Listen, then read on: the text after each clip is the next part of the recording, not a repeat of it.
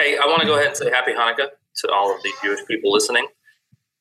Yeah, let's see. Hold on. Are we? Yeah, I guess we are. Wait, Is it today?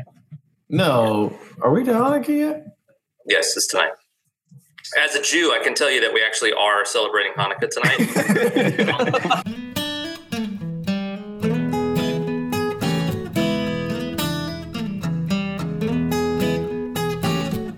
Hey everyone, this is the last roundtable for 2017, so we're going to talk about some of the changes that we've seen in the bourbon community, as well as give our votes for Bourbon and Rye of the Year. There were a few surprises that were thrown in for Bourbon of the Year, so you'll get to hear that towards the end. And if you listen to the very end, we're going to talk about a surprise coming in 2018 to our loyal fan base. And we have to continue to say thank you to all of our fans and most importantly, our Patreon supporters. Without you, it's really, really hard to keep this show going. In addition, our November giveaway for Patreon supporters will be happening this week, so thank you for being patient. We are cramming a lot in this week and next to keep bringing everyone a bunch of whole new content. As a reminder, please fill out our audience survey. It's only going to take you 3 minutes, but it also gets you entered to win a $50 Amazon gift card. Go to bourbonpursuit.com/survey, and just all you have to do is select all the brands that you've learned about because of listening to this show. With that, enjoy this week's episode.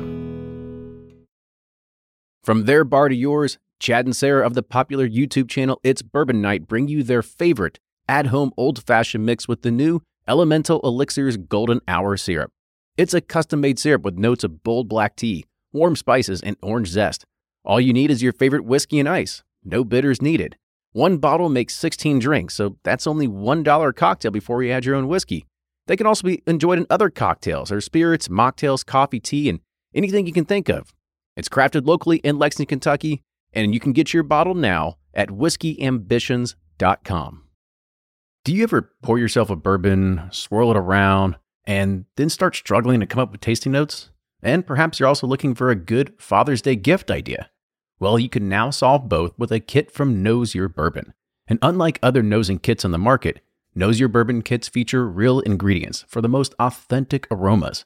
You can smell real Tahitian vanilla bean instead of some synthetic aroma that's just made from chemicals. So head on over to knowsyourbourbon.com and enter code BP10 for 10% off your order. Ed Bly and Rising Tide Spirits are back again with a new release of Old Stubborn Bourbon. And this release of Old Stubborn is a premium hand marriage of 10, 11, and 12-year cask strength, barely filtered pot still bourbon. It comes in at a staggering 123.8 proof.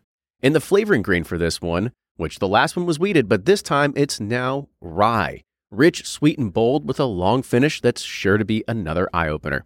You can order online at Sealbox or thebourbonconcierge.com, and you can even purchase in person at Revival Vintage Spirits, and even now with very few select stores in Kentucky. You can get it now while you can, but be sure to do it because it's not going to last long. And they're off for another Get 270 2020 Unicorn Raffle. Your $20 ticket gives you not one, but two chances to win from our lineup of 20 Woodford Reserve treasures, including the grand prize, the rarest unicorn yet, the Woodford Reserve Kentucky Derby 150 Baccarat Edition. Only 150 bottles were made and is just like the one the Derby winning owner receives. Quit horsing around and get your $20 tickets now at give270.org. Charitable Gaming License ORG 0002703.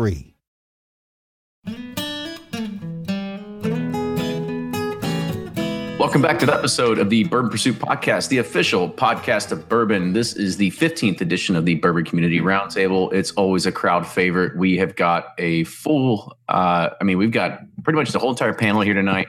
We've got about 40 viewers that are already logged in and watching this, and it'll start creeping up to 50 or 60 as they start finally checking their Instagram, Twitter, and Facebook feeds. And we've also got people that are making fun of us on Twitter that said, "Oh, great! Now the bloggers are now vloggers." We like to watch the bloggers not only blog but also vlog. So it's, but you're a podcast, so you can do whatever the heck you want. Yeah, It's 2017. yeah, it doesn't apply to us. Yeah. It's all about diversity and inclusion, right? So get off our back. So as usual, we kind of kick this off. This is all happening on YouTube Live. So people that are they got the link, they can watch this being recorded and actually be a part of it as it happens. And we have got a good list of topics tonight. But before we do that, as usual, we need to go around the table, introduce everybody that is on here. A lot of these people are already prolific bloggers in the space. You know them probably pretty well already. And I'm going to start on my left, what I see in my screen. So, Blake, you're up first, buddy. All righty. I'm Blake from Bourboner.com. You can find me on Twitter, Instagram, Facebook, BOURBONR. Come check out the new blind tasting releases we're doing every month. We have one coming up tomorrow night. You may see a familiar face from tonight. We're checking with his agent to make sure he can make it, but we'll find out. All right. Well, let's just go ahead and ruin this fucking surprise. So who's up? It's Gary. Yeah, I figured. I can't. I'm a blogger, but I can't figure out how to shut up my iPad. or this is Carrie from Suburbia, SUBOURBIA. I used to blog. Now I just vlog. So you can find me here once a month. I actually do have an article coming out. I think I say that every time. You say that every time. Coming out soon. I make my presence on Twitter and making fun of people on Bourboner.com on Facebook. Yeah, I'm going to figure out my iPad now because... Yeah, it's complicated. Carrie also works in the tech space. I'm also an IT director, so there's that. He's for hire. That's what I'd say. I think Carrie's like our I don't know what he's kind of like the outlier here. Is like we have all these bloggers on, and then we got this guy that he used to blog, but he's funny, so we keep asking him to come back. And he's always got an article coming. It's coming, man. Just wait, it's gonna be a flurry of articles. Y'all are gonna be pipeline. Who's the band who just kept hyping their album's coming next month, and they kept it going for 7 years straight or something? There's some group who did that. Sounds like some Kanye would do or something. Yeah, I'm gonna spend the rest of the time Googling now. Lil Wayne. It's been 5 years. Oh yeah, that's true. Yeah, that's because baby. Little Weezy, come on, man. All right, Jordan, go up. You're up, man. There we go. This is Jordan from BreakingBourbon.com. You can find us on Facebook, Twitter, Instagram, Patreon. We run a monthly newsletter, and we also just launched more shirts in our recently launched store. So go check it out. Get your Breaking Bourbon swag right in time for Christmas, right? There you go. Right. There's a good plug for you. And then Max, Close us out, man. Hey guys, this is Max Christie from SuperflyBourbonClub.com. You can also find me in the Tampa Bay Whiskey Society if you're in the Central Florida area. And if not, you might see me in Bourboner every now and then. Either way, check us out and stay tuned. This is the most technically unsound roundtable we've ever done. We're all just cameras are bouncing, microphones aren't working, shit's making noise. We just need another eclipse. We just need to get a drink in this and get back to us, man. Where's us? I miss us. It'll smooth out. Yeah, it's because you didn't. Cheers, guys. You didn't do spinning before or something, Carrie. I've been at Disney all weekend, so I'm a little off myself. So too much Mickey Mouse Clubhouse. Yeah, that's right. Let's start talking bourbon, and I bet we'll get our let's do it. There you go. Let's do this. Let's get into this. So in recent news, we've talked about different ways of trading bourbon in the past. We talked about on the roundtable once of things we've done. I've personally traded landscape duty for bourbon before. People I know that guy. Yeah, see, because I got connections, right? Ryan's my connection to the lawn world. But anyway, so planting petunias or whatever it is, and I traded bourbon for it, right? And I know Ryan's actually traded his services before for boxes of Jeffersons. Oh, yeah. But I've killed off many lawns for bourbon. But there's kind of a new trend that's happening that we're seeing in the marketplace. And before we get into the pros and cons of doing a bourbon trade with Bitcoin, I want to kind of get an idea of who on the panel has taken a leap and actually bought Bitcoin. What's Bitcoin? All right, so Ryan's out. Yeah, so this is a very highly debated topic amongst some of my friends. I have a couple buddies who are really into it. One's on I could pull up the text, but there's I guess all the other cryptocurrencies. A few of them have bought Bitcoins. A few of them are onto some other blockchain cryptocurrencies, but I have not personally bought them. I still think, I don't know, you have to put some kind of dollar behind it. Until then, it's just all speculation. Or not dollar, but some kind of value behind it. Until then, it's all speculation. But, I haven't bought any bourbon with Bitcoin. It's speculation, but it's still $16,000 speculation that people are saying it's just speculation. And I have bought Bitcoin because I had we had a ransomware issue at my company earlier in the year, really early. So I went through the process of buying it. I learned how to do it. At the time, Bitcoins were only 1,000, and I could have invested in them, and I chose not to. And is that for one Bitcoin? What's that? Is that for one Bitcoin? Yeah, one Bitcoin was 1,000 in February when I was dealing with all the crap at work, and then after it was done, I was like, well, I could buy a little bit for myself. I was like, nah, I'll just buy some bourbon. It's a better. Yeah, it's insane. Now it's $10,000 to $15,000, fluctuating depending on the day. 3 to 5 years ago, I had it all. I was going to buy a machine to mine Bitcoins back when you could buy something that did that, and had it all priced out. It was going to be like $300 to $500. It was going to generate me a Bitcoin a month or something. And now looking back, I'm like, damn it, I wish I would have bought that. You were retired in like 6 months. Yeah, now one coin is $12,000. All I've been hearing is wait for it to go down. They're like, don't buy Bitcoin. Don't buy it now. Wait for it to go down. And then every day you look and it's $1,000 higher. It goes up and down, huge swings though. Like it'll open at $12,000. It'll close at 15. It'll open at 9. It'll close, like it's all over the place. Sounds like my weed stocks. This was like 2 years ago. Bitcoin went too rich for my blood. Yeah, like 2 years ago, I went through a very similar thing, but it was like bouncing between like 500 and like 2,000 maybe, which then was like clearly not as much, but it was like wild swings, like hundreds of dollars. And I was like, what's going on? And this is the same thing, which is magnitude bigger. Literally the same thing that played out 2 years ago.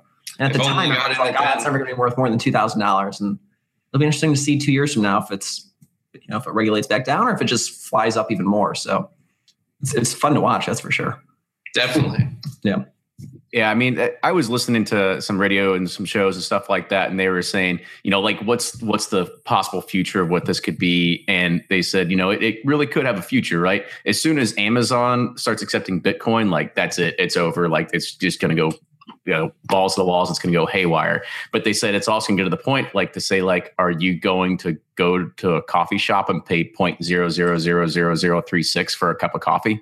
Right. It just doesn't make sense. Like, it doesn't logically make sense. Right. So there is speculation, I guess you could see. But I did invest in Bitcoin probably about 6 months ago. So I've seen a pretty good return so far. I had somebody that was telling me he got an Ether back at the beginning around February of this past year. And I put a little bit in. And then once it got up to about 380, I put a lot more in.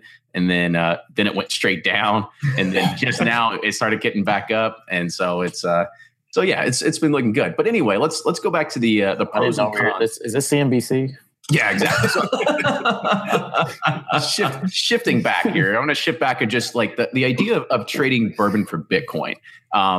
I'll kind of go with a little bit of pro. If somebody wants to play devil's advocate, go to con. Please be my guest. So when I look at this, I see a pro of Bitcoin. You're already in a legal market, right? And Kerry has already kind of put out there that he had to actually pay a ransomware hacker in Bitcoin because it's untraceable. It's an unregulated amount. It's an unregulated currency. I actually had the same problem about a few years ago, actually gotten hacked and had to pay ransomware.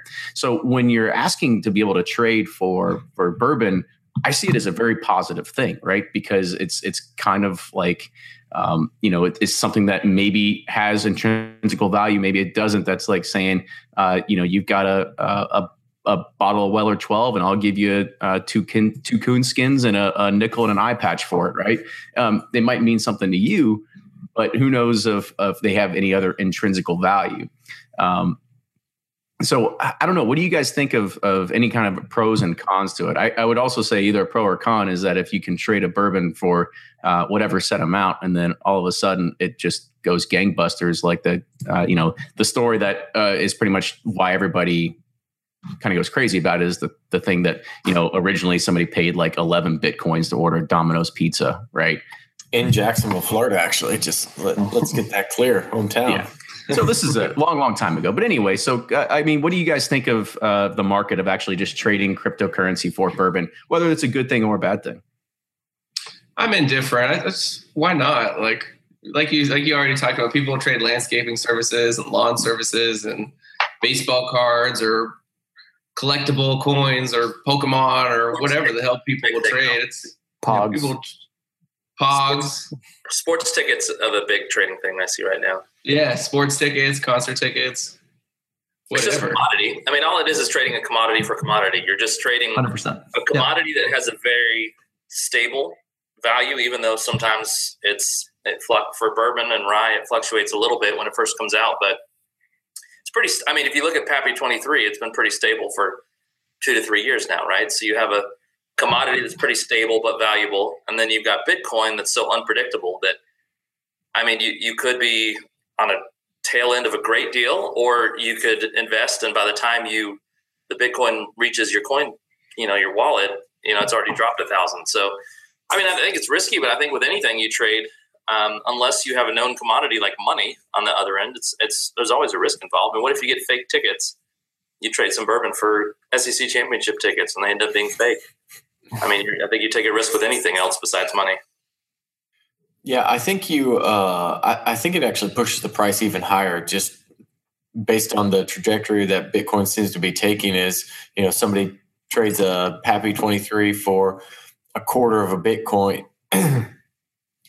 which at the time was an even trade based in dollars. Well, then a month from now, that's now worth $5,000, and it looks like somebody just traded it for $5,000. I think that just continues to increase the prices even further as some of these other currencies and commodities jump in. But I don't know. It'll be interesting to see. Oh, that's a good way of looking at it, Blake. That's for sure. Yeah. But then I wonder, I mean, so yes, you'll definitely see people arguing and making that point if that happens. On the reverse, if it tanks, people would, no, sorry, that Pappy. Or I told you so. Exactly. Well, it's not, that Pappy 20 that you got, that Bitcoin that, went up to $8,000 at one point. Now it's down to like $800 or $600 or $200. People aren't going to set the value based on that. So especially in the bourbon community, people will take what they want to see and it'll go one way, but it's not going to, the inverse won't apply there. I just wonder how much, how the more likelihood of getting ripped off by trading cryptocurrency than a regular trade. I mean, I think at least with a regular trade, there's some level of, I'm not going to do so-and-so until I've got X or Y, or I'm going to verify from other people that you're legit. I just wonder if there's a way that it's a safe. I just don't know enough about it to know how trading really works for it. I mean, I did one transaction with it, so I don't know. I find if it's riskier than it seems on paper. I think that's a lot of people's issue with the whole cryptocurrency in general, is they just don't understand it. It's not like a very simple definition. I mean, I feel like I've read a fairly good bit on it and still just scraping the surface on what it actually is. So, I think you still have a lot of that and probably won't see it widely adopted anytime soon because of that. But if you think so, if you go back and think, right? So a number of years ago before it got shut down, and then the derivatives got shut down, but like it started with Silk Road and like it went from there, right? And all those other sites that sell illicit drugs, like billions of dollars have flown through there, and a lot of people do trust it. You'd almost think if it were to jump mainstream in the sense of not stores accepting, but like the next people, like alcohol and just trades between people who sell alcohol would be like the next logical step, right? And if you can get people buying a shit ton of illicit drugs online every day and night, then people in the bourbon world will be able to figure out Bitcoin and start trusting it. Like it's the plain, like simple truth. I mean, it is what it is. I also have tasted a Bitcoin, and it's just not as good as bourbon. I personally would make the trade. I've tasted cash, and I've tasted bourbon, and they both taste pretty good. And I just don't think Bitcoins taste that good. So I think that's the summary right there. My lawn services are way more valuable than Bitcoins, so I'm going to keep offering those for trades. I've traded tax returns for bourbon before. It's about as fair of a trade as a Bitcoin is, but if you need any tax work done and have some good bourbon, hit me up. Especially if like you're an S corp and you've got all this crazy stuff, then that's the easy. Yeah, that's the fun stuff. Yeah. Oh yeah, that's what he's going to charge you for better bourbons. Sure. Hey, Blake, PM me afterwards. Yeah. My current account doesn't take bourbon. You know that when he's an escort is the more appropriate thing. All right. So I think we've kind of beat this one to death. And I know it's just the topic of maybe the past like 2 or 3 weeks since it's, it's just gone, crazy out of control. So the next kind of thing I want to talk about is just the community in general, of how we've kind of seen this happen. This is actually our last roundtable that we're going to have for 2017. And this is kind of a look back to see how things have changed within the community itself. And in my opinion of how this has really come about is that it's really hard these days to find a good forum that doesn't just start lashing out at people, or people just post their life's collection of Pappy and create a whirlwind of comments. At one point, Bourbon Info Exchange and Bourbon R were pretty good places you could just go for a normal discussion. But it seems of lately that it's become a game of when somebody posts, like how quickly can you make that person feel like a douche? And it's honestly, it's almost appalling, right? Because it's ruined a sense of community of what's happened inside of the bourbon realm. When I think of just a personal time, right? I remember Carrie and I actually talking on Twitter, and I'm like, dude, let me get you into some of these Facebook groups, right? And it was a time when people were like very inclusive and they were okay with people learning, but at this time, and people want to get educated, but now it's just a time when people post and people will just quickly want to ridicule and jump at people. And certainly in my mind, I don't think what you would consider the bourbon community is a friendly community at the end of 2017. So I kind of want to think what you all have to kind of think about that, because I know, Blake, you own one of these groups and you monitor it. And I know that it's become sort of a bane of your existence in the past at least 2 months, right? A little bit before when it started in 2017, it was a little bit easier, right? It was actually an information kind of channel. Yeah. And it really is tough because it's like, at what point, this is a part-time thing for me, believe it or not, and just kind of a fun thing. So I don't have it wrong, then. I don't have time to read every comment, and it's like, why even be in a group if you're just here to, just bash people or try to make people feel stupid? But I think it's just a case of something becoming popular. You're going to attract people who, I don't know, that's what they come to do, is live online, and you see like a lot more trolling and stuff gets more popular, unfortunately. And it's a really tough thing to monitor, and without just blocking a ton of different people. And it's hard because you want it to be a place where people can come and ask questions, get good answers, get good feedback. But at the same time, it's a continually growing community. So you're going to have people who are new coming in, and the automatic response every time is just like somebody being snarky or trying to prove more. And it's like, well, we've all been there before. We didn't understand the difference between Pappy 10 and Pappy 12. Okay, they're not Pappy, they're Van Winkle. But that doesn't mean you have to just take down someone that made that mistake. At the end of the day, I think we're all here to enjoy bourbon. And, a lot of times it just seems like, I think the person making rude and just kind of derogatory comments, in my mind, they're trying to prove, hey, I'm smarter than you, and let me put this up here. It's like, nobody's trying to look cool here. We're trying to talk about bourbon. Like, it just is a fun thing. So, you kind of hate losing some of that, but I think it's just, unfortunately, kind of a byproduct of the whole bourbon community growing and becoming more popular, and it just attracts more and more people. And unfortunately, there's just going to be some bad apples in the group. Yeah, I think it's. Oh, sorry. Go ahead. No, I was going to say, you're totally right. I've been guilty of it sometimes. People come on and post newer shit that So I try to refrain from making a comment, but like after the third or fourth time, I'm the guy that says something and I feel bad later on. But it's like, it just drives me nuts when they come in there and they don't ask questions. They just, they post like Weller Special Reserve. They're like, for sale, Weller Special Reserve, 1.75, hit me up. I have the right to refuse any offer. Like, Like that kind of shit drives me crazy. I think it's honestly, it's not the new people who want to get into bourbon. It's the new people who want to join the wave of markets with bourbon. That make money off of bourbon. Yeah, want to make money off Kentucky Owl for $250. Like, yeah, that's what really drives me bad we shit. We had that issue in our local group of somebody coming on and, they were selling a Michter's 12 year for $250.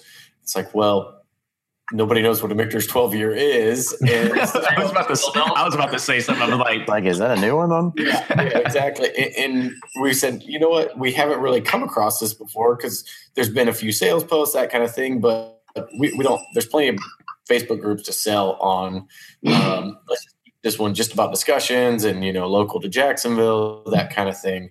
So you kind of have to lay those ground rules down, but honestly, with the Bourboner group, my best thing would have been to just cap it at like 2,000 people or something, and to keep that. But it's actually I have who's the 2,000? Yeah, I have a question for you, Blake, and this is not ripping on your Facebook group because it's actually one of my favorite ones to go to. So as we had this just came to now, but as we had this discussion, and I think we're right. It's turning a little more hostile, especially as the year goes on, and the years go on too, right? It's just more attacks, stuff like that.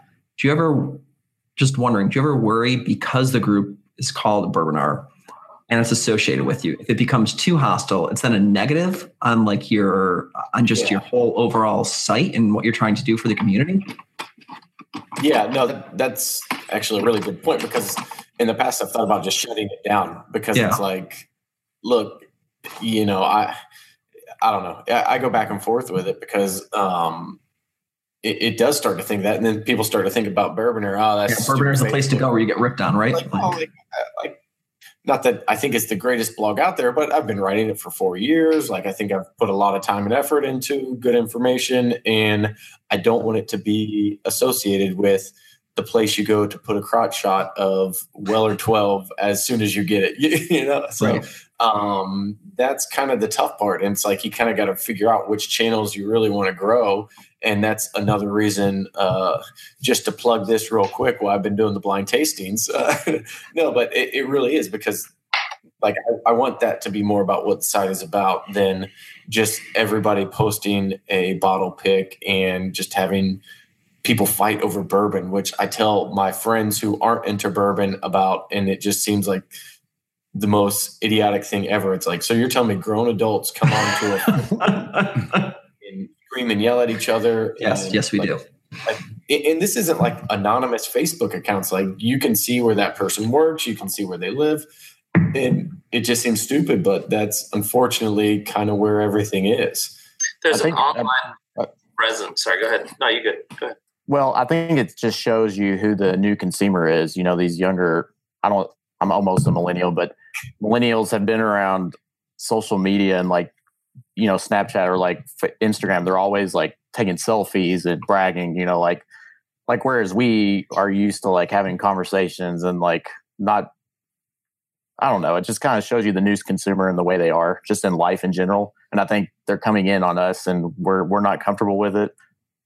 But I don't know. What do you think? Yeah, I'm going to go out on a limb here and say I'm probably the youngest person here. So I'm going to go ahead and just say that, I've got gray hair coming in, so I'm they're all about instant gratification. Yeah. I know people who I've gotten into bourbon that just instantly want to go out and just have everything. So they can put my collection to shame. Everybody wants to be the coolest kid on the block. And that's, they want to be toppers. Whatever you guys think on top. Part of that's it's not that it's not that serious though. There's so many good things out there that don't cost an arm and a leg, or just good store picks, or even good shelf bottles. They just want that. They want that Instagram post, that Snapchat, that hashtag Pappy. Get out of here. They want to show that. 3 years ago, I didn't even have these shelves, right? And so it was. I feel like I went through the race to get everything. Now, granted, these are all open. I was just going to say, at least your bottles are open, sir. Yeah, we open and drink, and the goal is to have people come over who are not online bourbon people, but people who say they like bourbon and try anything they want. And for me, that's what the hobby is more about. That's the side that I enjoy, is like, if you want to try any of the shit, come to my basement and we'll try any of it. I don't really care. It's trying all the stuff, but I think the online presence is more of like, who has the bigger stash and who has the most likes, who has the most for sure. impressions. Well, take that guy, and I don't want to rip on him more because he did do a nice apology. I think it was on Bourboneur, but the guy who posted, I'm not sure if you guys saw it, it was up for a little while. The guy who posted his real estate sale check, right? It's like a check for 24 grand and a bottle of, I forgot what he posted. Maybe it was Lot B or something like that. And people did universally rip on him, but it was just like, wow, can we one up each other now by showing like, commission checks plus our bottle of bourbon? It was just ridiculous. That was yesterday, I think. Just took it to a whole level. Yeah, I kind of missed that one actually, but I got the story from someone else. But I was at Mickey's Christmas party at the time, so I didn't really care what he posted. No, but the more you open up to everyone, the more, and I hate to say it, but narcissistic people are going to take advantage of an audience. So, I don't really like posting much, and I don't think I posted anything with my actual name on it from Bourboneur for the first 2.5 years. So I don't quite understand the mindset of just wanting to post everything about your life online. So, but I've seen it. I don't want to be the opposite end, where I don't think it's just, all the millennials are ruining bourbon.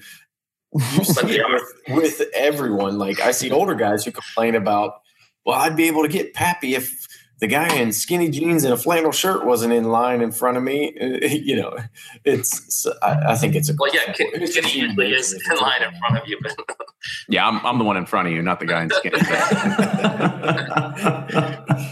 I think we do have as you've been in it for a while and you do start to open stuff up, I think besides the guy who wants to immediately start selling and become the big seller, the guy who has a beautiful bar with nothing is open is one that will draw a comment from me.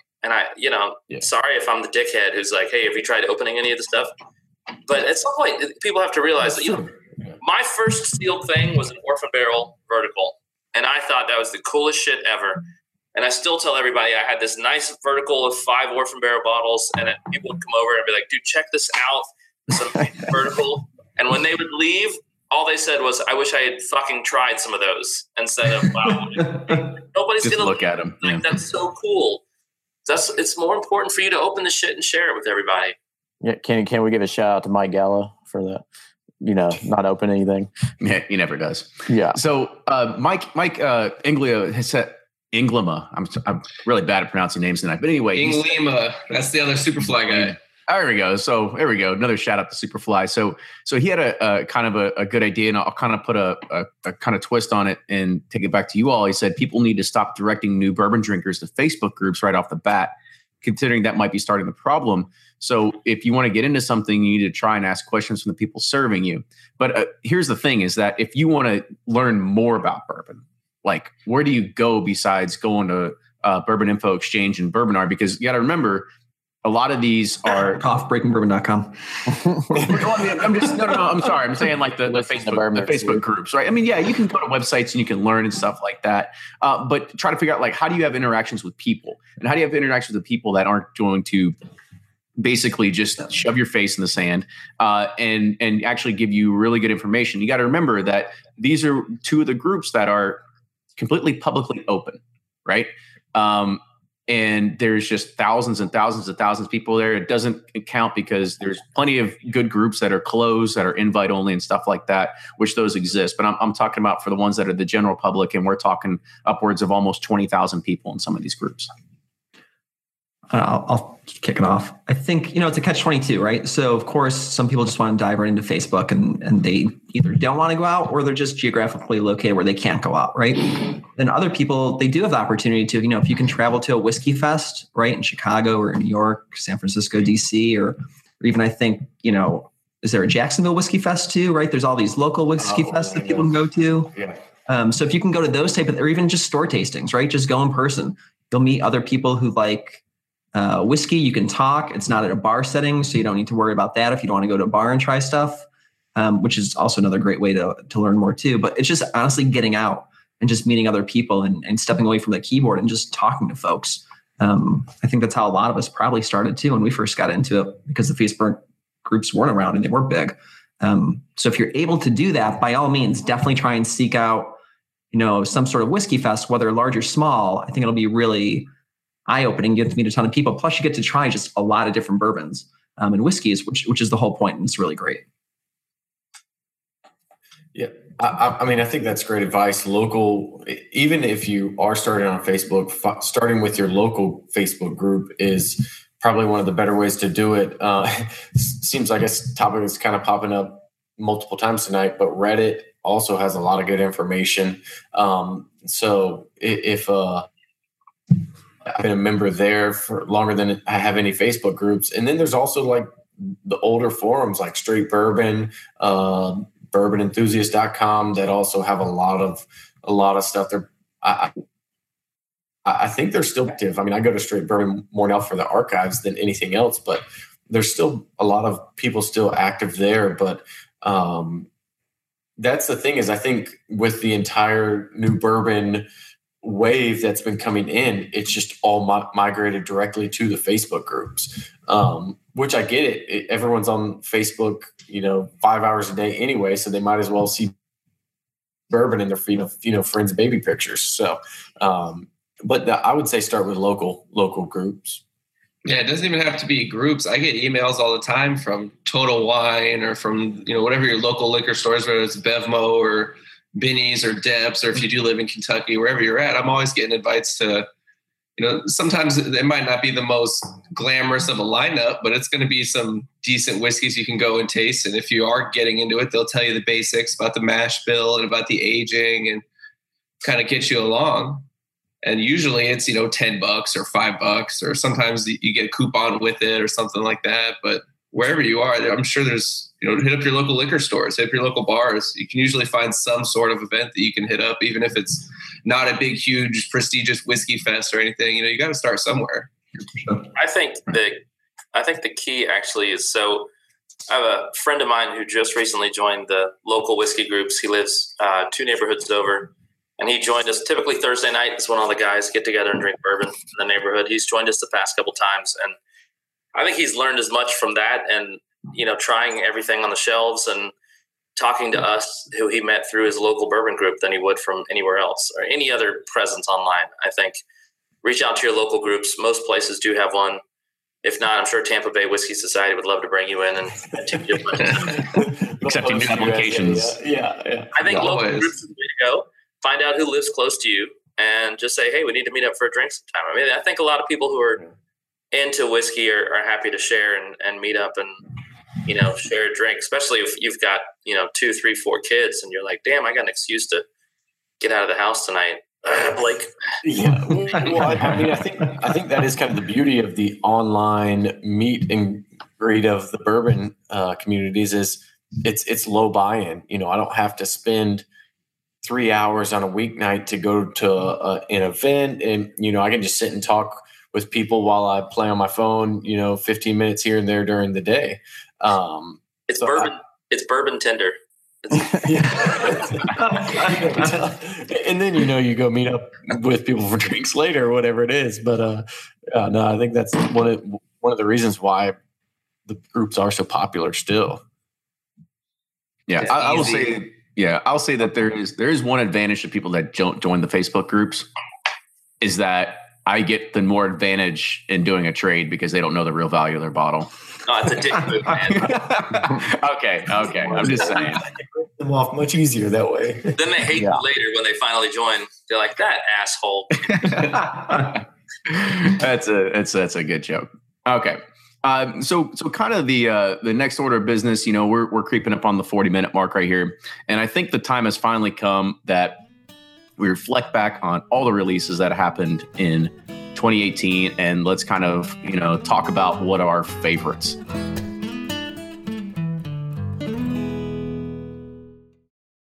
If you're anything like me, then you can't get enough about bourbon. And that's why I'm a subscriber to Bourbon Plus magazine. Bourbon Plus is a quarterly publication that tells the stories from the heart of bourbon, the farmers who grow the grain, the distillers who labor over the process, and the people like you and me who raise their glasses to celebrate it all. Subscribe to Bourbon Plus magazine today at bourbonplus.com, that's PLUS.com, and use code PURSUIT at checkout for $5 off your subscription. Shopify's already taken the cash register online, helping millions sell billions around the world. But did you know that Shopify can do the same thing at your retail store? Give your point of sale system a serious upgrade with Shopify. Shopify's point of sale is your command center for your retail store. From accepting payments to managing inventory, Shopify has everything you need to sell in person. And with Shopify, you get a powerhouse selling partner that effortlessly unites your in-person and online sales into one source of truth. Track every sale across your business in one place and know exactly what's in stock. Connect with customers in line and online. Shopify helps you drive store traffic with plug-and-play tools built for marketing campaigns, from TikTok to Instagram and beyond. And get hardware that fits your business. Take payments by smartphone. Transform your tablet into a point-of-sale system or use Shopify's point-of-sale Go mobile device for a battle-tested solution. Plus, Shopify's award-winning 24/7 help is there to support your success every step of the way. Do retail right with Shopify. Sign up for a $1 per month trial period at shopify.com/bourbon, all lowercase, and go to shopify.com/bourbon to take your retail business to the next level today. Shopify.com/bourbon.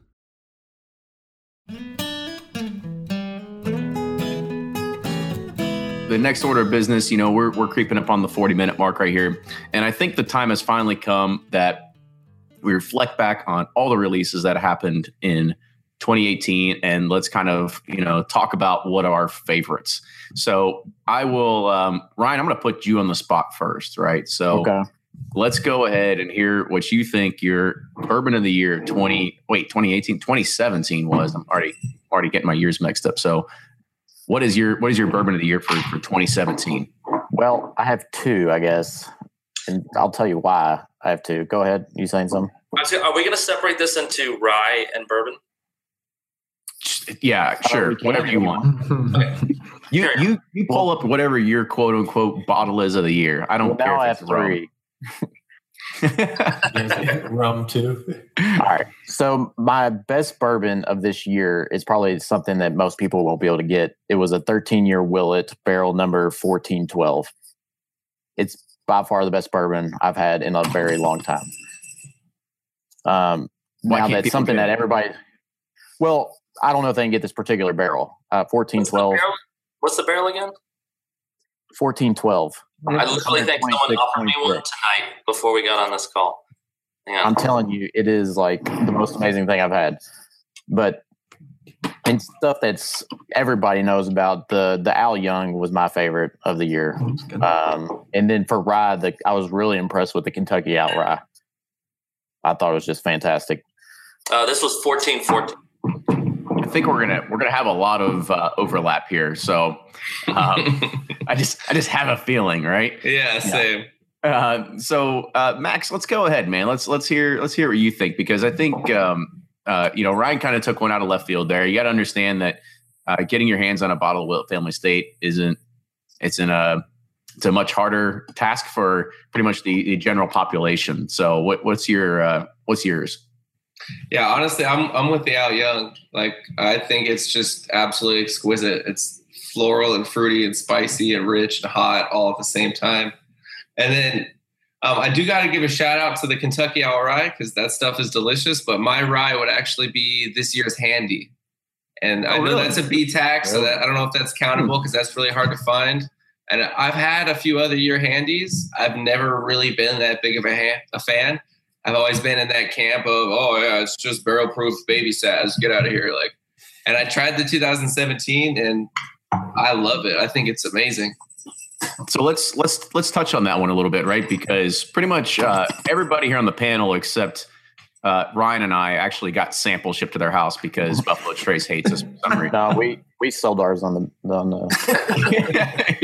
yeah, we sold our samples. We're like, screw this, it's too valuable. We'll sell this with a Bic pen. Anyway, for Bitcoin.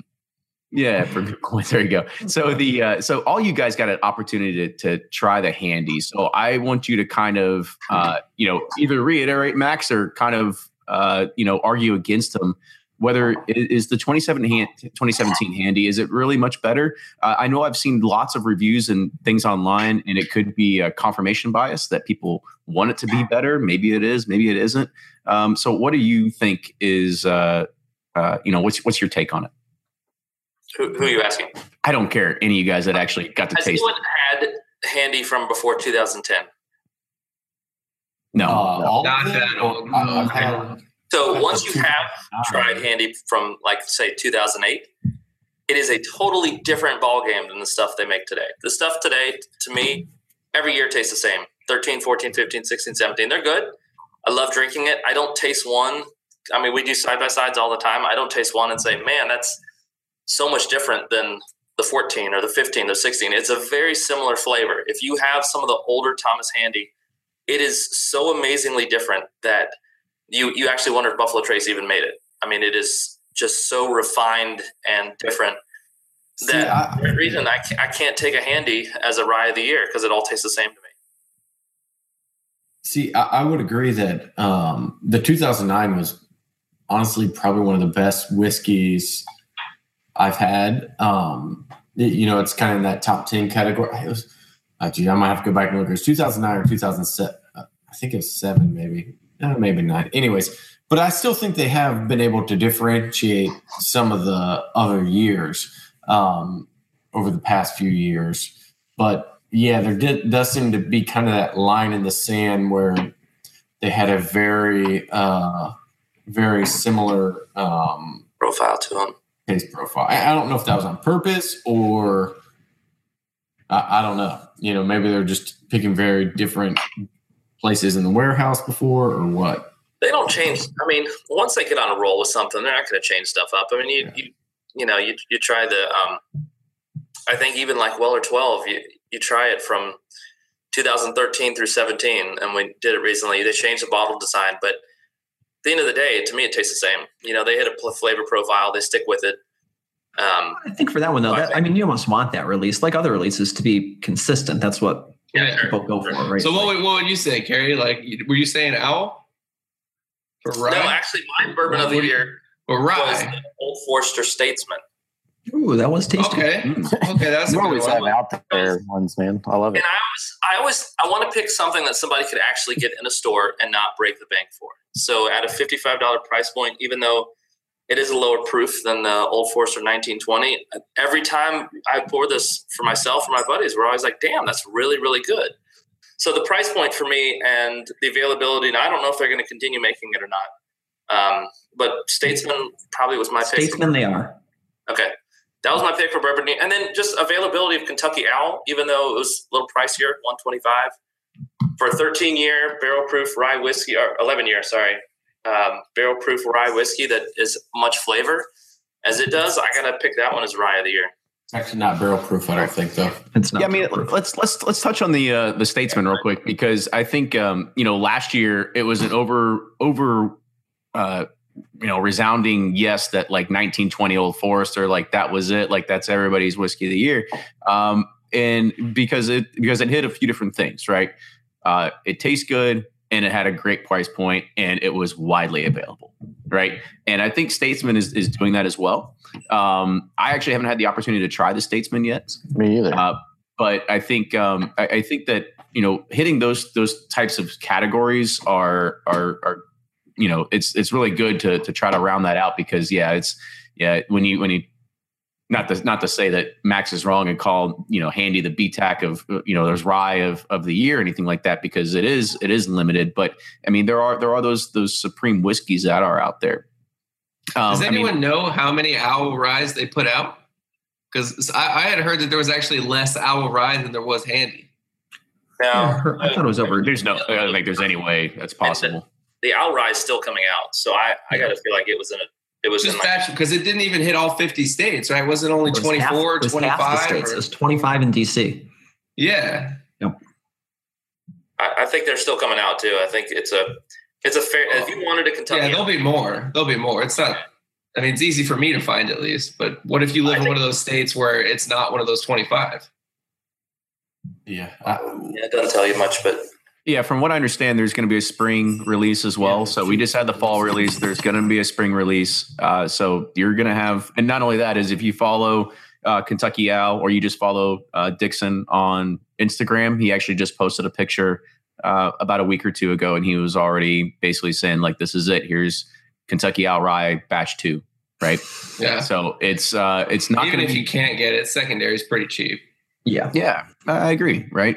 I mean, don't get me wrong. It's $125 bottle, and it's pushing that barrier of, what is the amount that people pay? Because I mean, let's get honest. A lot of people that are paying $100+ a bottle, they are hoping that bottle is going to be a $200 or $250 bottle, like the value of it. Right. It's there's not a whole lot of people anymore that are buying a $150 bottle just to say like, hell yeah, like let's drink this thing. Right. So it is pushing that boundary, but at this point, I don't see, at least here in Louisville, there's none sit on the shelf, right?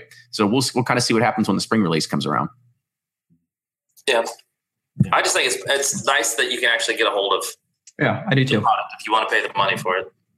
Yeah, and I agree. Thinking Whiskey Advocate stole my whiskey of the year. The William Lee Weller? No. Proof Elijah Craig. Yeah, I was high on it. Now that everyone's like, "Oh, is this the one that Whiskey Advocate?" I'm like, "No, it's the one that Bourboner said." Big Blake did it first. The whiskey of the year. So I forgot about that. I forgot about the B series. I think I totally forgot about that one, and I even I posted originally. I was like, "This is really, really damn good," and so I feel like I take credit for the whole was that thing. one at? It was 124.2. 124, right? Okay, I got the 130, the most recent one. 131 was really good. I 517. really liked C. Honestly, I just did a blind A, B, and C maybe 2 or 3 days ago, and I actually liked the C. I have a little bit of the C here. Actually, I haven't even tried mine yet, but it's really good. So Blake, I bought a ton of actually. Blake, I want you to kind of talk about this for a minute, right? Because the Elijah Craig Barrel Proof's been around for what, 4 years now, something like that. Yeah, probably 4 years. And you can always go to Blake's website to actually see the different releases and the proofs and the bottle shapes and all that kind of stuff, right? So how have you seen Elijah Craig Barrel Proof progress from those early releases to what it is now that it's actually claimed? And by the way, I think that we hold our own by calling something whiskey of the year. Like just because Whiskey Advocate said it doesn't really mean it, right? Like I think we could create our own poll and put that out there, and we could make the masses go crazy. But that's just me. Yeah. But anyway, Blake, I want your idea to kind of like how has Elijah Craig the Barrel Proof actually matured or gotten better, or is it just like this was just a one-off really good batch? I think it's a little bit of both. I think if you probably lined up whatever 15 releases, well, you wouldn't be able to taste all through them at once because you'd be hammered by there's a couple 140s. But some hazmats. Just consistently put out a lot of really good batches since the beginning, and it's probably a little bit of branding, the barrel change, or the bottle changing. And they continue to put it out at, I think I was picking them up for $55. They've done it quite a bit. And this batch B really hit. I think it just, kind of hit at the right time. So I don't even know if I'd say it's the very best batch of Elijah Craig Barrel Proof that I've had, but it's definitely up there.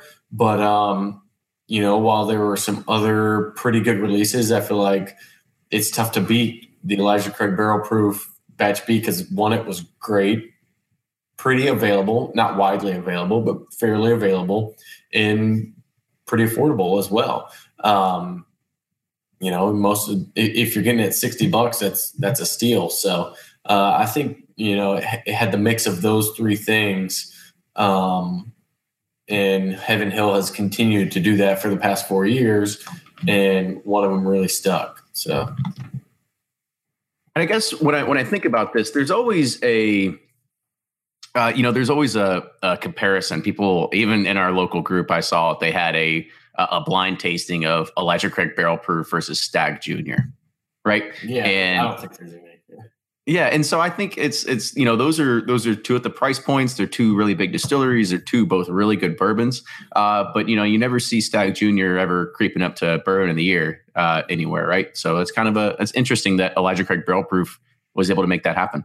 It's a great release. With the Stagg Junior, you're always going to compare it to George T. Stagg. Mm-hmm. With Elijah Craig Barrel Proof, you don't have that, that higher. There's no bar to break set in your mind. It's as good as they price that release. Then they come out with Parker's 11, which is a barrel proof 11 year. So it's a year less than the Elijah Craig Barrel Proof, and it's $130. Mm-hmm. So I don't know. I feel like, these are special. These are from Deatsville. But I actually thought the Elijah Craig Barrel Proof was better. Oh, yeah. Yeah, I agree. For sure. And that's why I think they're trying to hit all markets, Yeah. They trying to give everyone something that they want. And it's pretty smart from the people who want to overpay. Yeah. For shit. I mean, they give them something. I bought a bottle, so I'm just as guilty. So yeah, and now there's 1 million Elijah Craig store picks out there too, so they're even hitting that market. Yep. Not many Elijah Craig Barrel Proofs, but yeah. So Blake, you gave your bourbon. Is there a rye of the year, or are we just going to go ahead and default to Kentucky Owl? I mean, I think Kentucky Owl was tough to beat. Some other ryes. Hold on, let me look at the. Everybody look at their shelves. Honestly, this one hasn't been mentioned, but I really enjoyed the Michter's Toasted Barrel. Oh, good call, man. I forgot about that one. I thought that one needed to be mentioned. I thought it was really good. Now, it's you either love Michter's or you hate Michter's. There's some distilleries that are just like that, and I like what they're putting out. So I thought that was a really good release. Another one of those, kind of in the Elijah Craig Barrel Proof, where it's pretty affordable and somewhat available. Probably less available, but still somewhat available. So I haven't had the chance to try it yet. I'm actually just a regular fan of just the Michter's bourbon. I think it's good. I think it's good price point. I think it's just a solid product all around. Especially the toasted. I love that. See, that's what I was going to say is the opposite. I hated the toasted when that came out in 2014. I just wasn't a fan of it. It felt like there was flavoring staves and agents, and I was just like, this doesn't feel authentic. It just doesn't feel like it doesn't taste the way that it just didn't hit it for me. So you all that have had like the toasted bourbon and now the toasted rye, like, is there a similarity to it for people that are have tried it in 2014 and people like me who haven't been able to find a bottle of toasted rye in 2017?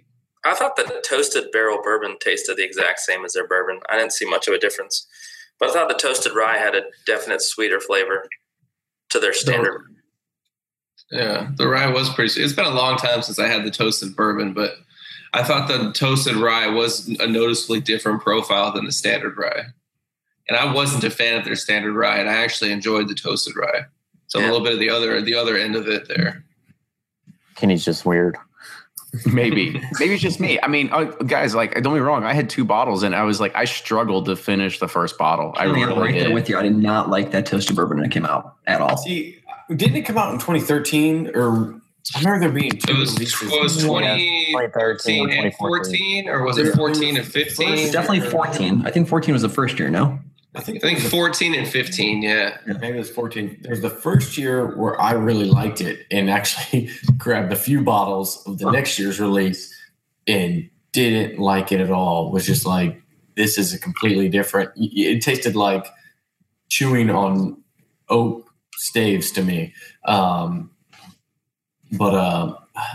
I'll have to go back and look at what those were because I agree with you. They're probably, I don't know if there's flavoring packets. There's probably not. I mean, I'm not saying that there is. I know what you're saying. But I didn't think the toasted rye had any of that in it to me. It was good. Really full flavored rye. Yeah, Druther 007 said, you try that versus the barrel strength rye, and it's a big difference. And honestly, I've had the barrel strength rye, and I think it's a great product too. So that's just me. What did you guys think of the Midwinter Night's Dram this year? Yeah, you guys I know. A fan of that? Yeah, I'm a fan of it. I think Carrie wanted to talk about it, so go ahead, Carrie. Sorry, I missed the question. About Midwinter's Night Dram. I actually found it a little disappointing this year. Oh, Yeah, I feel like it's going down a little bit since Act 2. I feel like Act 2 is one of those things where it's like a different ball game, and then you got to 3, 4, and 5, and I feel like it's their rye is just getting younger. I mean, they're not making the rye, so as far as I can tell, they're not. So they're just buying rye, and it's getting younger, and I didn't care for it this year. Yeah, I haven't really had a whole lot of stuff from High West just in general. I mean, I remember years ago when I was really getting into this and just seeing, I think I was in New York or I forget somewhere, and you see Midwinter's Night Dram just lined on the shelves, and I just passed it up. I just didn't care for it at the time. Now I kind of wish I at least would have bought a bottle, but it's unique, that's for sure. Yeah, and that's so. I guess for anybody that's new out there, can somebody explain what is Midwinter's Night Dram? Like, what makes it either a one-time limited release per year bottle? Well, it's a blend of straight rye whiskeys finished in French oak port barrels, bottled by a distillery in Park City, Utah. Every year, their act goes up by one, so it started 5 years ago with Act 1. I don't know what the hell the scene is. I guess that's just a batch. But everyone says Act Scene, and it's 100 proof almost, 98.6. I didn't notice that. It's like Blood Oath. 98.6. And I guess they take some rye whiskey and they finish it with port. So it's supposed to be so it's the Rendezvous Rye, and they finish it with port and then blend it. And it's always been like a good winter whiskey. Sit by the fireplace on your fur rug and drink some Midnight Winter Dram. I just feel like the excitement of it has gone down every year since people went crazy for it in Act 3. Now, Carrie, let me ask you. Carrie, have you had the Basil Hayden's Dark Rye, which is basically I would not pay for an 80 proof rye whiskey. But have you had it? I have not. Okay. So I was going to say, so that actually, and this is, I said in my review, you either love it or hate it, right? And I was surprised I liked it. But for the price point, and for what it's trying to emulate and the availability of it for folks, if you haven't had, and granted, they directly add the port versus finishing in port barrels, so big difference. If people out there haven't had a bottle of Midwinters, or they aren't able to find one, go out and see, like, if you even want to dabble with bourbon mixed with port, or, it's not aged in port, but mixed with port, and you'll get a good sense of it. Yeah, it's 80 proof. It's light, but that'll kind of give you a sense of what you're going to be dealing with. And I don't know.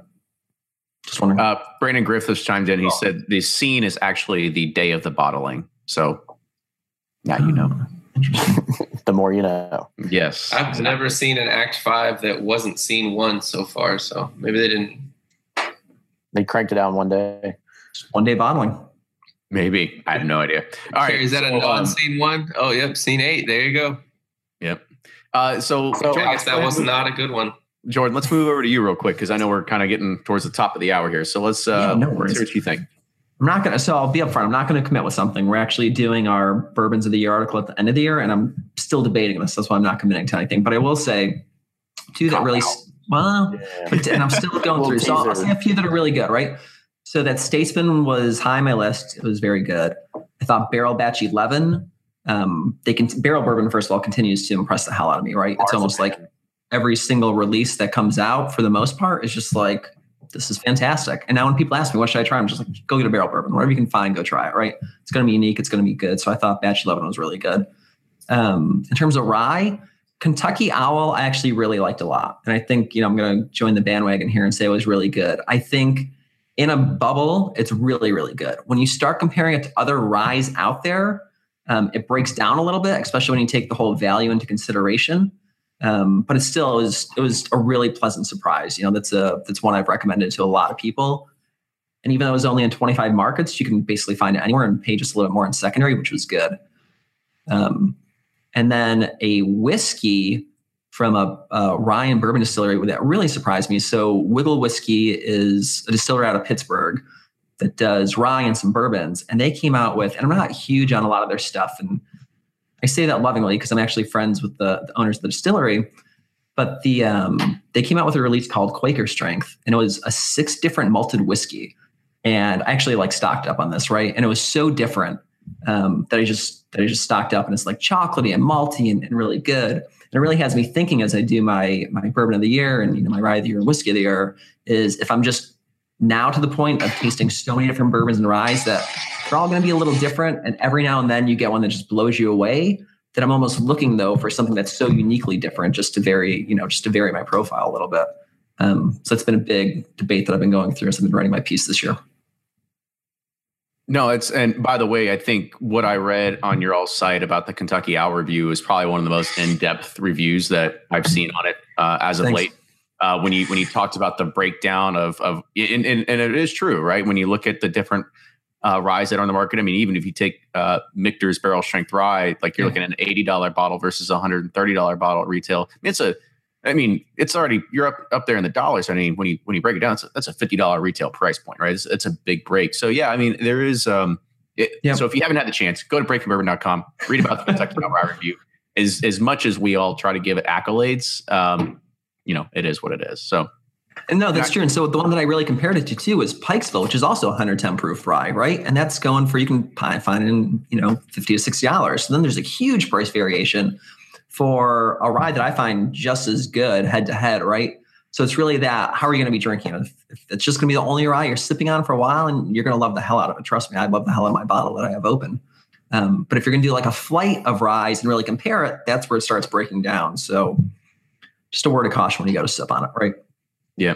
And what you made a really good point. So maybe in 2018, and that's a hard maybe, let's see if we can, we'll try to expand our palates, and then we'll have, everybody will have to say what's their best craft whiskey of the year, right? Like what's something new? Because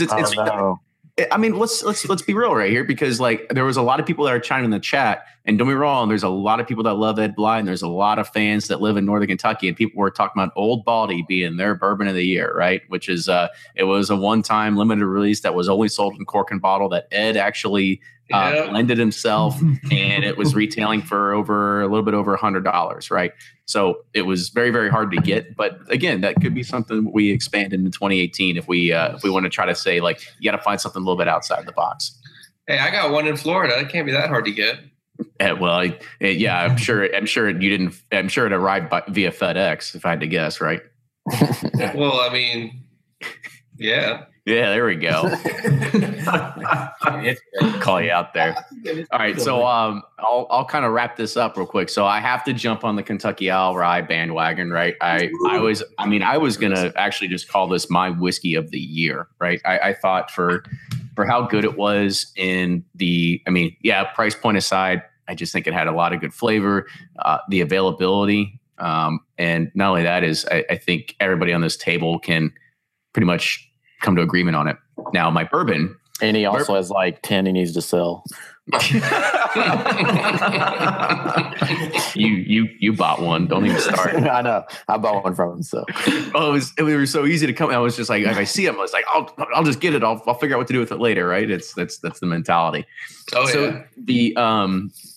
My bourbon. There was actually somebody that just chimed in on the chat. Ron said, are there any Joseph Magnus fans? Mm-hmm. And this one was actually new for me this year.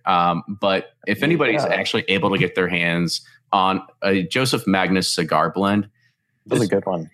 This for me, honestly, it actually was super surprising, right? I mean, it's aged in it's a MGP product that's basically a blend of 12 and 18 year MGP finished in Armagnac, sherry, and cognac cask. So you have a lot of different variations, but I think it's just a flavor explosion. It was honestly one of my favorite bourbons of the year, and it's one of the bourbons that I love to share with people because it definitely has a different flavor profile that you don't necessarily just see with just a straight bourbon whiskey. And it does go well with cigars. I can't wait to open mine. I just got a private barrel from Potomac in the mail the other day. The Orloso cask finish. So I'm a big fan of Joseph Magnus as well. I feel like it's just such a sweet, sugary whiskey. And normally I'm not a fan of that, but it's high proof too, so it balances out. Right. I mean, I thought it was really good. The thing is that as everybody starts getting into just having straight bourbon, there's got to be something that changes it up every once in a while. And so you see a lot of these finishes that are popping up. I mean, this is the movement that you see to try to break the mold and try to cater to different audiences and try to I mean, you can throw something that's different into a blind tasting and you can really throw some people off. So, but with that is going to wrap up the 2018 or 20. God, I'm already like into January already. So that's going to wrap up the 2017, our whiskey and bourbons and ryes of the year. So guys, round of applause on that one. I think you guys did great. And to kind of close out the show, we do have a special surprise that we're going to talk to you all about. So back in, I can't even remember what episode it was, but it was it wasn't in the first 11 when we had Bo Beckman on, but it was when he came in his second appearance. It was in the 50s to 70s, whatever it was. And he talked about the Buffalo Trace Private Barrel Select program that is open to anybody in the general public. And what this allows you to do is go and register and actually be there to actually buy your own barrel of Buffalo Trace or whatever they have available for you the day that it goes live. And it just went on December 3rd. I was sitting there next to my computer and I was sitting there talking to these guys on the round table and I'm sitting here going refresh. And I did it. I got my confirmation in, and Bo actually sent me an email. He said that I was actually number 2 to get my reservation in for a barrel. So we're in benchmark. Yeah. So with that, we are going to have a Bourbon Community Roundtable barrel that is going to be available to our listeners, our supporters. We're going to figure out how to split it up amongst everybody here on the roundtable. Max, you're invited as well, as if you want to come and help pick the barrel. I know. Are you picking it next month by any chance? I'll be there. So we will discuss the actual date offline. We'll invite you to the group chat and we'll figure it out. Awesome. I'm staying at Bardstown too, Ryan. Yeah. Oh, nice. Where at? I don't know, some Airbnb. My buddy's place. Give us the address and the hours you won't be there, but your luggage. Is it a yellow house in town? So everybody can look forward to that in 2018. Finally, I got my year right, but you could expect that to probably be. We're looking probably sometime into April is probably when we'll actually have the bottles. So we've got a while to hype it up still. We're gonna do everything that it takes to ever. It's gonna win this of the year. And we're gonna tell you how amazing it is. We're gonna do everything we can to hype it out. I mean, we're gonna get stickers made. We're gonna do all kinds of things. Like we need to wax dip those bottles. We'll wax dip. Hey, I know a guy. We're gonna glass etch it. I mean, you name it. We're gonna do it, right? Mad crotch shots all year. So that's what everybody can look forward to coming at mid 2018. But we wanted to kind of close out the year talking about that. So with that, I want to go around the table and say once again, thank you all, fellas, for joining tonight. This was fun. It was a good show. We hit on a lot of great recent news as well as talking about how to kind of close out the year. So to finish it off, I'm going to start off on my right hand side this time, and everybody just kind of give a plug of where they can find you all, where you blog, and where they can find you, and what they can buy you for Christmas. I don't care, whatever it is. So Max, you're up first, buddy. Yeah, my name's Max Christie. You find me at superflybourbon.com and on Instagram, Facebook, and as well in the Tampa Bay Whiskey Society. If you're in the area, hit me up. If you're not, find us on the website. And for Christmas, I just want bourbon or gift cards to buy bourbon. Or cash, as we talked about last time. Cash works too. Yeah, give Carrie Bitcoin. Carrie, you're up, buddy. Carrie, Suburbia. I'm also on Bourbon Tinder, also known as Tinder. And you can find me on there. Bourbon_gamer on Twitter. And of course on Reddit, I'm Slanderosu is my nickname. Just kidding. But what was the other question? What do I want for Hanukkah? Sure. Yeah. Hanukkah. I already got it, man. I got Old Forester Statesman. No, I'm just kidding. Cash is always good. Cash, gift cards. But man, I could use some more of those ice cubes that freeze in the freezer though, because I think I only have 30. So I would love that. Isn't that what ice cubes do already? They just freeze in the freezer? Like the metal cubes. Yeah. The rock and the stone ones. And the ones that light up. Yeah, all those good ones. Shaped like a bullet. Aren't those just gimmicks though? Yeah. Yes. They are. But the Darth Vader one is cool. I like the Death Star.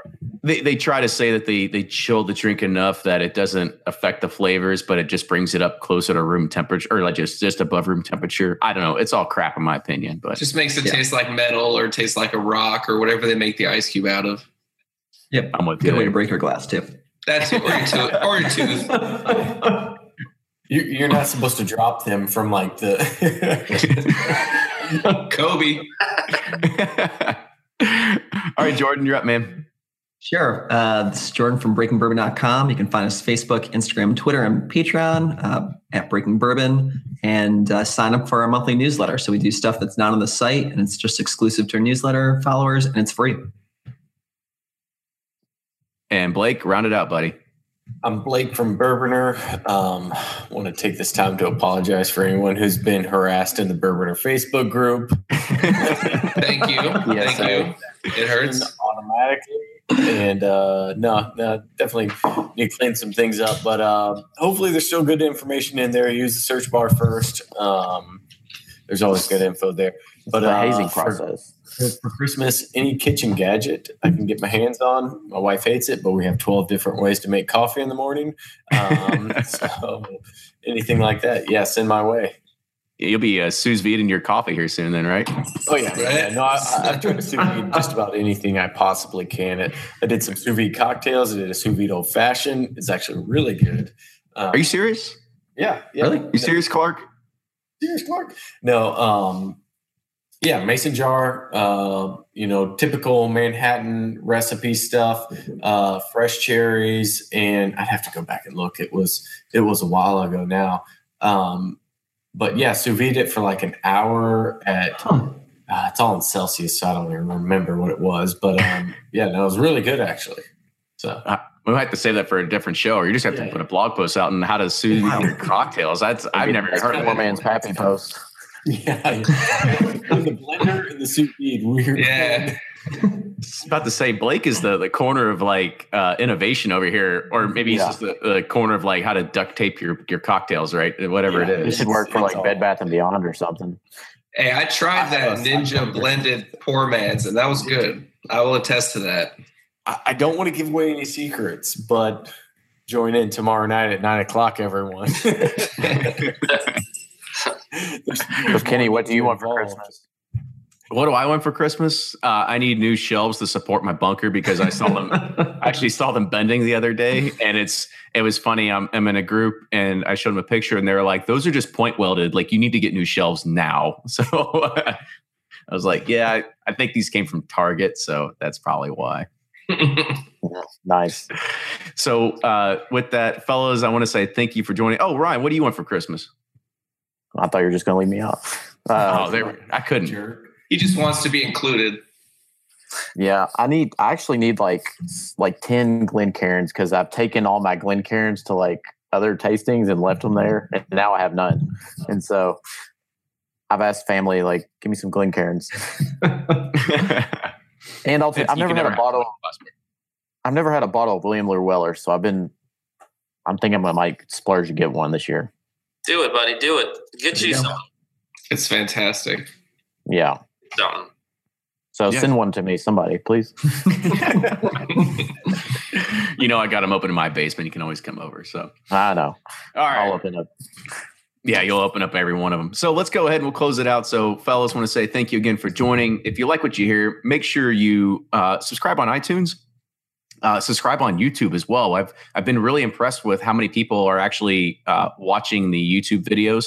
At the same time, make sure you take the Bourbon Pursuit audience survey. You can just go to bourbonpursuit.com/survey and fill it out. It actually helps us get us a better understanding of who you are, your demographic, the types of bourbons you like to buy, and it's really going to help to grow the show because we can actually take that and use it to talk to potential advertisers of how we influence a lot of the buying decisions and what's actually happening out there. So please go ahead and do that. Also follow all these guys on their social media channels. Also follow us, Bourbon Pursuit, on Facebook, Twitter, and Instagram. And Ryan, go ahead and close us out, man. Yeah, I want to say thanks to every one of you all for spending the time with us. These Bourbon Community Roundtables, they seem to be our most popular shows. I know, it takes a couple hours of your time to do it. So I wanted to say thank you for doing that. And thanks to everyone listening. Have a great holiday, New Year's. Be safe, enjoy good company, drink good bourbon, and we'll see you next year.